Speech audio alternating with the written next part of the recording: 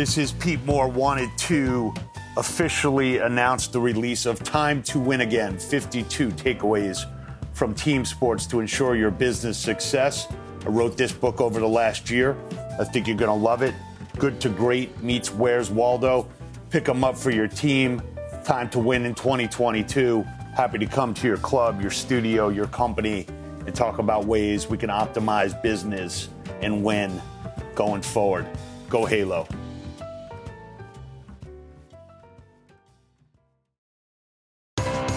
This is Pete Moore on Halo Talks NYC on location, Dallas, Texas. I am here with Paula, who is the president of Club Greenwood in Colorado by way of Redondo Beach. Welcome to the show. Thank you. Glad to be here. Yeah, awesome. So why don't you talk about how you got into the industry? You know, you've seen a lot of growth. You've been at this location for a while, and how you've seen things change and how excited you are about the future. Well, I've been in the industry since, 1992. No, maybe sooner. I have a degree in exercise physiology from the University of Nebraska, go Big Red, and didn't know exactly what I wanted to do at that point, and ended up moving to California, which was the hub of fitness, and, Sure. and got involved, group fitness instructor and towel folder and pretty much everything there was to do. And then I ended up working for a health district in Southern California. You've probably heard of it before, Beach City's Health District. And built and designed facilities there. Okay. And let somebody else operate them. And then moved to Colorado to raise our kids. They were 6, 3, and 1 when we moved, and got my job at Club Greenwood after that, and have enjoyed the last 19 years there. It's been a blessing. Working a really amazing club that's been around for 34 years. Big name in the community with an amazing group of people, and honored to positively impact people's lives. And that's what we do on a day-to-day basis, and are still doing it despite the pandemic, probably doing it even better than we were before. That's great.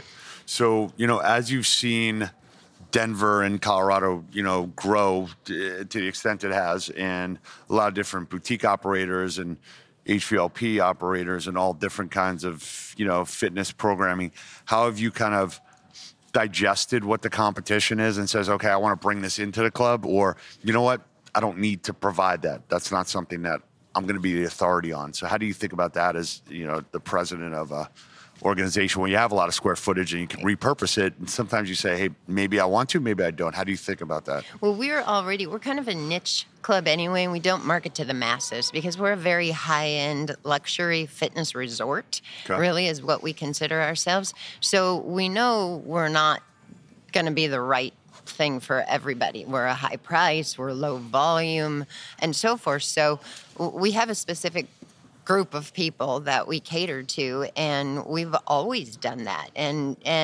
that didn't change. I mean, it didn't change at all through the pandemic. It didn't change who we reach out to, didn't change who our market was or anything. So we've stayed pretty consistent, but we always want to be the trendsetter. We try things before other folks do, and we look at the competition as actually ways to make us better. And we connect with the competition. We invite them in. We ask them to, walk our club with us, and we give them our pricing. They give us our price. What price point are you at? We're at $203 for a single per month, and so we're definitely in the higher market. Gotcha. Yeah. And when you say we cater towards a certain group, how much of that is referral driven, data driven, or just understanding like we've been around here long enough that people that want to find us. Yeah, it's kind of a combination of both. Because we've been in the community for 34 years, we have a very good reputation, and so people just know who we are.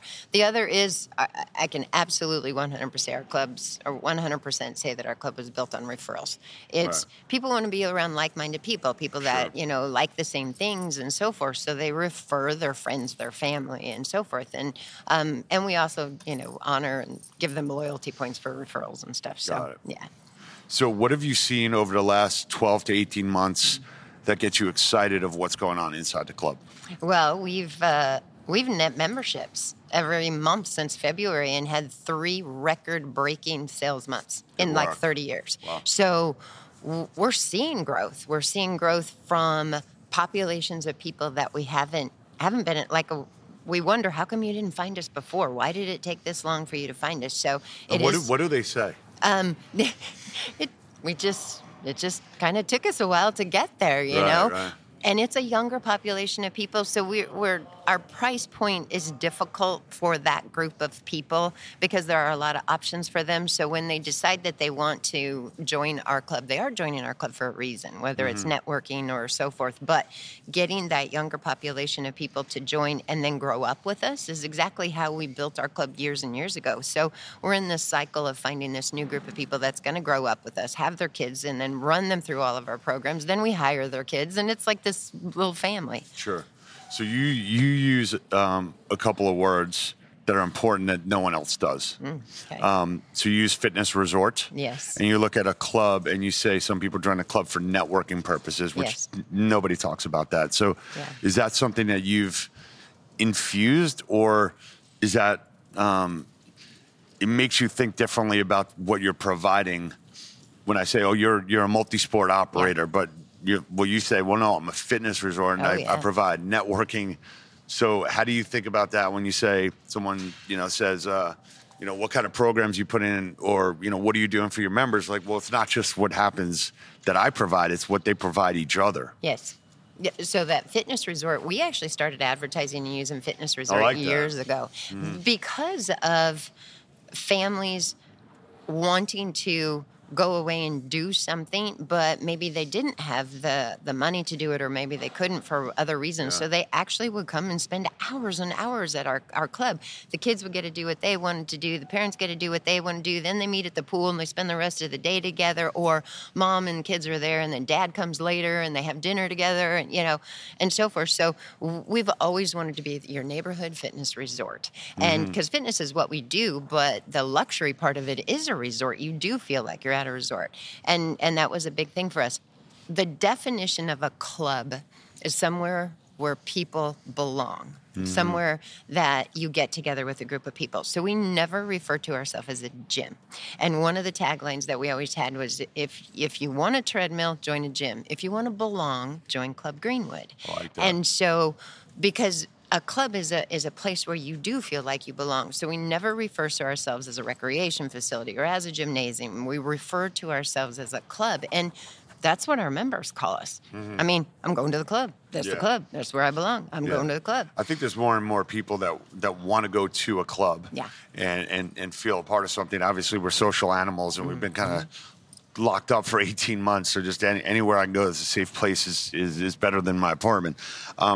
When you think about the marketing message that you've just outlined here as a tagline, I think a lot of clubs and sports complexes, they have so much going on inside that they almost get confused to the point where it's almost like I'm going to send you like an a la carte menu of everything we do, and you've kind of lost me in the detail. Yes. So how do you think about being in this industry for so long and seeing different zero down and this price and 203, but just 1 month free, and it's like, hold on a second.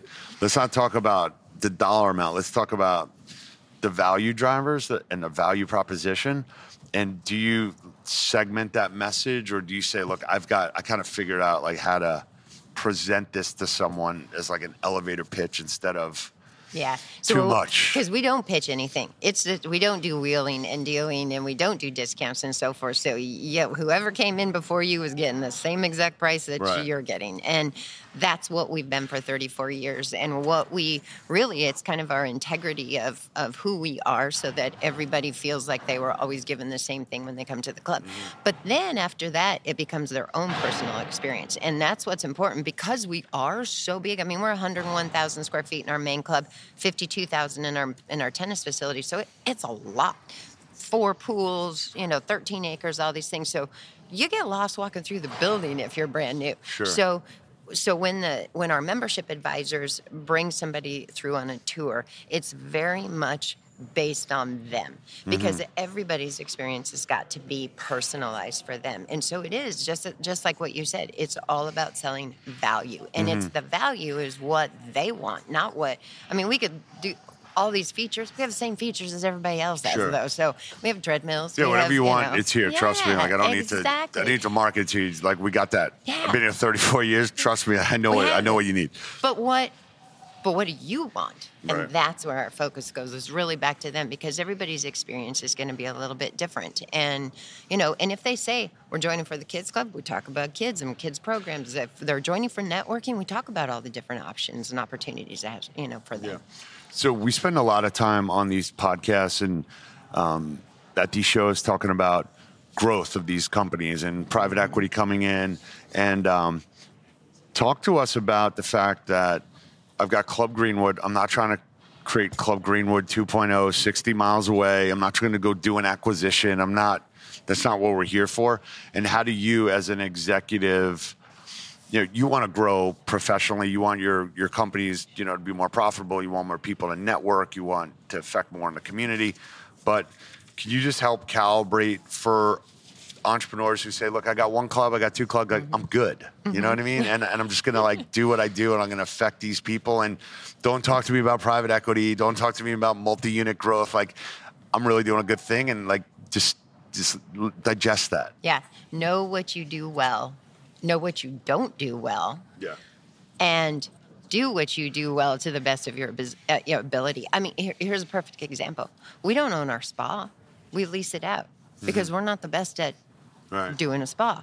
We don't own our food and beverage. We lease it out because we know this food and beverage operator is better than we are. Right. We don't own our retail. We lease out our retail. We do fitness and everything around fitness really well, and that's what we stick to. Same thing as you could, you get more and more and more locations, but the more locations you have, the more opportunities you have for spreading things thin. And, for us, we want to continue to make Club Greenwood better and better every year. And so that's where our concentration and our efforts lie. And, we know what we do well, we do it great, and then we know what we don't do well, and we hire somebody else who's a lot better at us at doing it. Gotcha. There's something to be said of that, because a lot of health clubs over time have say, oh yeah, let's do shakes, right? And then it's like the front desk workers now got their back to everybody walking in. They're making a shake, and it's taking way longer than what they thought it would do. So when you think about the Club Greenwood, you're managing your employees, but you're also managing these partnerships. So how do you give us some tidbits on how you manage those? And obviously there's a contract in place, but there's also a personal relationship saying, I want this run this way within the culture. I can't contractually put in an agreement like you have to abide by my culture, right? Or maybe we can now. Yeah. Let's just throw that in. It's it's interesting. All of our tenants have been with us for forever, and our members don't know that they're tenants. That was the key. Important. That is absolutely the key to it. Because they'll come to us and say, well, I'm super, I can't believe that the spa did this. And I'm like, okay. Well, actually, they're not our employees. What? Right. And I'm like, ooh, we did something right there. Are they all under your same software? Or do people... they're all under different ones, wow, too. Interesting. Yeah, and what's so crazy is... So you're really running a resort with other operators. Absolutely. But our members don't feel... they feel like all of those tenants have been part of our family for forever. They're just part of us as well. So there really isn't a difference there. And, our industry... oh yes, we're in the fitness industry, which is amazing. We get to sell this great product, but really we're in the experience industry and relationship building and making communities. When you have 6,000, 7,000, 10,000 people belonging to this one place, you're like a little city. You're bigger than cities all across the country. So, so you have to create this community within the community, and then there's all these little small pods inside of your little city too. So it's all relationship building and being open, honest with your customers, knowing when you did something wrong, admit when you do it wrong, fix it, don't do it again, and just continue to get better. Yeah. So, for given your experience, and I use this term, which everyone's going to say enough already, but I use this term that says experience is what you get when you don't get what you want, right? So I got a lot of experience. I've tried a lot of things. So based on your experience, if you were turned into a consultant for, I'll put your consultant beret on. Yes. Okay. We're in the bread industry now, right? We're not telling anyone. It's my new little Maybe, bedazzleberet.com. You get that on GoDaddy for me, please? Again, just kidding. If you were to give someone, 2 or 3 tips that were running similar sized businesses as yours in other places of the country coming out of COVID here, what would be your advice to them? Listen. That's the very first one. Listen. Respond empathetically, because not with sympathy, empathize, because recognize, and the gentleman that was in the keynote just right before this, Scott, said it perfectly. You may have come out of the last 20 months not so damaged, but others have, and recognize that they have. So, and know and understand that when somebody is behaving in a certain way, it has nothing to do with you. Right, but you have the opportunity to change it right there. Yeah. Believe in change, embrace change, and deliver what it is that they don't even know that they want yet. Right. So when you take a look at the use of technology in communicating with members and the human touch points that I'm assuming is how you roll. Yeah. And that's how, hey, look, I want you to talk to people. I don't want you to email them. How have you kind of used technology as like a weapon and, put it back in the drawer when I need to have a face-to-face? So talk to us about that. Well, it's... There are the things that we need to continue to do. You have to be on social media. You have to do because your market of people are so diverse and so different. This group of people likes this particular mode of communication. This one likes this mode of communication. And our marketing department has to be the smartest group in the whole club to know and understand this one needs this one needs this. We can't do this with this, and we have to do it. So I look at them and I go, okay, you guys are super talented and you're amazing and they're so good at what they do. Because you just like you said, technology can be a weapon, but you can also use it for the greater good. So that's what we have to do with it, is use it for the greater good to get done and get accomplished what we want to get accomplished. But there's a book called The Art of the Handwritten Note. Ooh. That is absolutely one of the best reads everybody needs to do, and needs to do now, because getting a handwritten note, especially now, means more than you will ever realize. I mean, we still do direct mail. And the reason we do direct mail is because nobody gets mail anymore. They actually read it. When you get mail, you're like, well, how cool is this? Something I actually don't throw away right away. Exactly. Yeah. And, that I wrote myself a note, actually, in the keynote. Paula, make sure that you go back, send a note to all of the council members, the mayor, and the city manager, because an email isn't good enough. It really isn't good enough. Yeah. It's right for certain times, but when you're in that gratitude moment, it's a personal note, a personal connection. Yeah. Definitely. What other industries do you look at, or when you whether it's you travel or other types of retail businesses that you say, okay, I pull ideas from different places. Where would you recommend people kind of go for that kind of discovery? Well, what do you do? The great thing is I sit on a Rex round table. Oh, nice. So, we love those guys. So we love Rex. And I've been on one for 11 years. So I'm on the crew, which is the best one. Okay. But we go. I didn't know there were factions, but it sounds like that. We got names. Yeah, I got my round table. You get your round table. And the great thing is they take us just a bunch of different types of businesses. And so we get to learn from different businesses. But hospitality is obviously one of them. Sure. I mean, I've been on point this whole entire time with how's the convention center? How's the hotel? How are they responding to this? How are they responding to that? All the notes that I'm taking going, they could have done that better. We could have done that. And I want to provide my feedback to them and be able to say, just so you know, this could be... To Ursa or to the Omni? Probably both. Yeah. Yeah. And on a handwritten posted note. Absolutely. Totally. And so, those are some places. Airlines right now.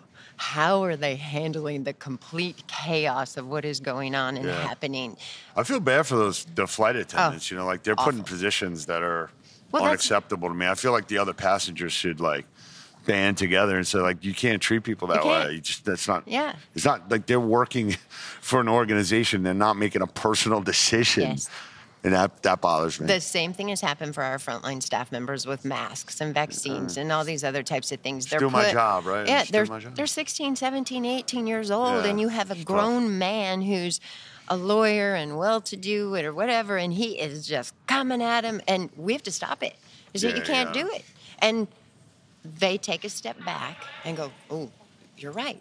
And most of the time that is what happens, which is good because people need to be reminded we're just human and we're not the one that are making those policies right now. We're not making those mandates, but we have to fulfill them. Sure. So help us. Don't hurt us. Support us. We've worked our tails off. You want this club to be open. You want us to be here. Help us. Right. You know? So in closing, you've given me some great silver linings here. And also, I love this, the art of the handwritten note, which we'll put in the show notes. You know, any business quotes or personal quotes or inspirational and motivational quotes that people say, oh, I hear that from her all the time? 1993. Okay. Redondo Beach. I was teaching all the athletes at Miracosta High School. Oh, sure. A summer fitness program. And I brought a sports psychologist in for a piece of the, going through all the different things we were doing. And the sports psychologist handed out a card that I still have. Nice. It is tattered, it's torn, but it's taped on my computer screen. I've carried it with me forever. And it's attitude is a decision. And attitude is a decision. That is absolutely number one. I get up in the morning and I make the decision on how my day is going to be. And that's it. You're going to love the book that we put together because it's Time to Win Again. So it's about all these different analogies between how do you run a really awesome professional team sport and basically like treat your employees like they're part of this team and, treat them like professional athletes, instead of having a head of HR, have like a head of player personnel. Get them a uniform with their name on it. Like you're investing in them. Like they don't just need like a 50-cent, pin from, Vistaprint that has their first name on it. I love the sports analogy. We're getting your book right now. Time to Win Again. Love it. Love it. And we're going to be selling that until we launch our global barrette business.